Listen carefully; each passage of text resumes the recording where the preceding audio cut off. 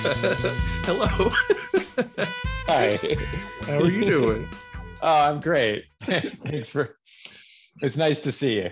It's nice to see you too. Thank you so much for joining me. So, what's your cat's name? Oh, this is Soren, and she just came back from the vet, so she's like extra Extra. excited to be involved. But she always likes being involved when there's a camera around. Gotcha. Well, that's all right. That fits right on in. Um, Alex or Alexander or Alex is great. Alex is great. Alex, hi. I'm Donald McDonald, and welcome to No Thanks But Yes. This is a podcast that features chill conversations with absolutely splendid people who have overcome a chaotic relationship with substances via many pathways, diverse faces and voices. And I'm just excited every time someone says yes and comes on board. Well, I found you. Obviously, my family are fans of Blown Away, and in particular, we thought you were about the coolest on there. And then the Christmas episode, you mentioned that you were a person in recovery, and you were raising money for what was it, Savage Sisters? Yeah, Savage Sisters. It's run by a friend of mine named Sarah here in Philly, and they just do a lot of good. They have some recovery houses. They do outreach. They do a lot of good work in the area. Yeah, In my kind of local recovery community. So, right on. yeah. And they do some harm reduction outreach as well. They seem really they know what's up. So before we go too far, who the heck are you? Well, I'll kind of give you the basic rundown. I mean, the professional stuff is I'm an artist and an educator. I live in Philadelphia. Actually, I just started a new job. I'm the glass studio director at Wheaton Arts, which is in South Jersey. It's in Yeah. Millville. So that's kind of, I'm getting used to this more like administrative role after teaching for, I know she's really, she's really extra. Um, but I'm kind of like that too. You know what I mean? It's like there's a camera, I just go. And I don't know. I've been I actually just celebrated 4 years of sobriety from all substances, and Right on. in January 29th. So that was kind of Wow. exciting. Yeah. And Happy anniversary. thank you. And I don't know what else for the kind of the short version. I live and work in Philly. I love it here. It's the longest place I've ever lived in my life. And I make art and I teach, are the main kind of day-to-day things that I do. My name is Alex. I make art, I teach, and I'm in sustained recovery. And my cat is a little extra today. That's it. That's That's it. it. That's good. Well, I think you're fantastic. And as I said, so Blown Away is that competitive glass blowing competition we saw on Netflix.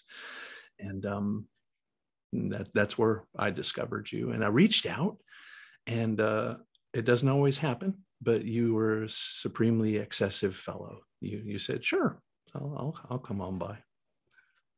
I love saying, I mean, there's a lot of things, but I love saying yes to stuff. I love saying yes to stuff. And I've had a lot of like good experiences, in the last few years, just because of saying yes to stuff, including like the reality TV thing itself. Yeah. That was certainly not something that I really had on my like checklist of like what to imagine, for a successful career. Yeah. But the opportunity came. Well, I mean, I sought it out, and it turned out to be a really great opportunity. You said yes. And that was actually the inspiration for my titling this podcast, No Thanks, But Yes. We've come to a point where we have the wherewithal, the support, the skills, the tools, the connection to say no thanks to a chaotic relationship with alcohol and drugs. But as we move forward in recovery, find ourselves saying yes to a whole lot of adventure, frightening things, challenges, and I find it enhances my recovery. And you just summed it up. You've been saying To- yes. Totally. I mean, and briefly, just because we're talking about it, that, I went on the first season of Blown Away, I think like 6 months sober, kind of really, really fresh, I had been in a rehab and, no job, no real kind of prospects. That's why I was like, all right, I'm just going to apply to everything, everything that there is with like this weird skill set that I have, which is either glass blowing or like teaching glass blowing, basically. And that was the first thing that came back. And it was I love that there's this kind of document of me in this really kind of positive, some people call it a pink cloud, but this just very grateful place. I was a great time to go do something like that and have it kind of captured on TV. And that document exists. That's wonderful. So then, nearing 4 years of sustained recovery, the Christmas episode comes about, and you let folks know you're in recovery, and you're raising awareness of some strong work going on in your neck of the woods. Yeah.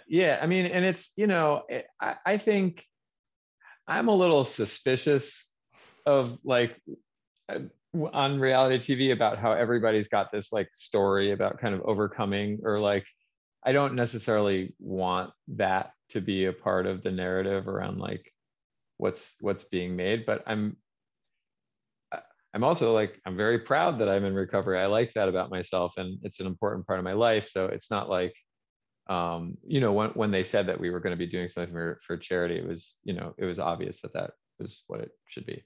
Yeah. Well, you're a person in recovery, and I ask everyone on here, what does recovery mean to you? It's a lot. It's a lot of. I mean, it's a lot of stuff of my day-to-day life. I think largely under discussed maybe in kind of the popular representation is a spiritual aspect. I have a spiritual practice that's part of my life that I think is necessary, for keeping what I've got. And part of that is based in service, and part of it is based on little stuff that I do every day to kind of check in with myself and check in with kind of the universe and see if we're jiving together with one another. And there's a fellowship component too. Like there's people that I like and things that I like to do that are all kind of part of this world. I was just on a skiing trip, like a batshit insane. Do we say words like that on this podcast? Yes. Okay. We certainly can. with a bunch of people in recovery, and it was so much fun. And just I don't know. It's funny to think that I met all these people, or all these people have kind of come together through this thing that really doesn't seem fun to deal with initially. You know what I mean? But Right. These are all guys like, many of whom like living on the streets, or just really kind of not the kind of guys that I would have thought that I would be hanging out with, And then here we are in a little cabin in the Poconos, riding down the slopes. Oh man. Well, tell me what you one of my important messages in this series is letting folks know that you did mention, at the outset, recovery is a bit of a challenging space and everything, but we end up having fun with each other and thriving. And so I try to get folks to talk about what they do for kicks. And you talked about this ski trip with your fellowship. And so what else do you do for fun? And this is always a difficult question with folks in the art space. They're like, I'm doing it. Actually, it's really a good time to be asking that, because especially with kind of this shifting in job stuff, I started teaching less, and I was kind of, I was doing my adjuncting a class or two, and I think I don't know. I guess I was kind of, it sounds bad, but it was more like, I was going to say giving up, but I guess I was letting go of like a previous notion of like career and success and kind of what I wanted to do. And I ended up with lots more time, lots less money, lots more time at first. And I was like, okay, well, maybe like your only source of fulfillment doesn't have to be, you know, some kind of prestige, or like this idea that you had of what your professional life was going to be like. Um, and I shifted and I started going really hard into hobbies. So I have a friend, I really like rock climbing. I think I like all these kind of dangerous and esoteric kind of hobbies. So I Tell me. really like rock climbing, and I have like a core group of friends that we trained. You know, they're kind of my age, so it's not like it's over 40 climbing climbing group. But you know, we travel to beautiful places and climb the rocks, and it's it's wonderful. It's like what I've been saying is like, it's a way to see a place that you could never see it otherwise, you know, like, or kind of experience a place with your body in kind of a weird way.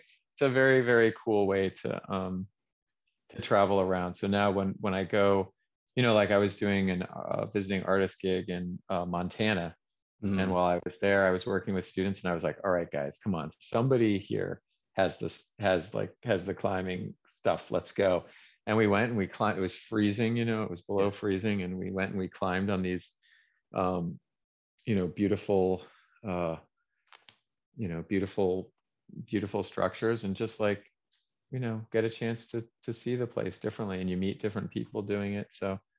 Um, so that's one. And I like, I go surfing down here on the and in the down the Jersey Shore with in fact, one of the guys that I really like to go with is a close friend from getting sober in Philadelphia. And he bought a shore place recently, so that's a really good connect. Awesome. And so it's a lot of those kinds of things. But I think the thing about it, especially for people that are like new to recovery, is that it's not really just like the activities that are the thing that make it good. It's kind of the quality of the relationships that I have around doing, like, these are all activities that involve other people. And because it's weird. I was thinking about this because I was speaking a bunch in AA around the anniversary recently. And I was like, if I went back in time now and told myself, my previous self, like how my life is going to be good today, I wouldn't believe myself, Right. because I didn't know how to like the stuff. I didn't know how to want the stuff that makes my life good now. So it's a really weird thing. You know, I was like, I would look at these people and be like, what do you guys really like, diners a lot and bowling or something like that? Like, that's like, I like drugs, you know, like that's, yeah, bowling is not as good as drugs, Right. you know. So it was hard for me to understand that there was something more that makes sense. And I'm trying to figure out ways to kind of better explain it. But Well, I think you've done a lovely job just now, because I know when I was using drugs, the thought of engaging in any activity, no matter how appealing it may seem, without drugs, brought no satisfaction, brought no joy, brought no enthusiasm. But and you speak of these activities not just on their own, but the quality of the connection with the people with whom you are doing it. And I think that's the stuff, is human connection, but authentic and vulnerable human connection. Yeah. I think, you know, and I think there's something, it might be about me specifically, this like desire for, because like everything that I do kind of requires another person for support. You know, there must be, so like even the glass blowing thing, you know, you don't really blow glass by yourself. Like, you have an assistant, there's this kind of communication and trust, you know, there's a lot of and that's like a big part of what I have to cultivate around that. And the same thing with the climbing stuff, for the big wall. And I like climbing, up high, not on, I mean, I like bouldering too, but I think that's a little, when I was younger, I could do that a little bit more seriously. But, there's another person like tied to the end of this literal lifeline, that you kind of put your trust in. So I don't know, I think about that sometimes, that there's something, looking for these kind of connections where you can kind of rely on another person in a serious way. Yeah. No, I think you've expressed it very nicely. And there's a canine present. Yeah, that's Franklin. Franklin. No, we've a much better understanding now the role connection, or rather disconnection, play in our unhealthy relationships with substances and behaviors, and how connection is such an important thing in sustained recovery. And you've just illustrated it for us, and I appreciate that.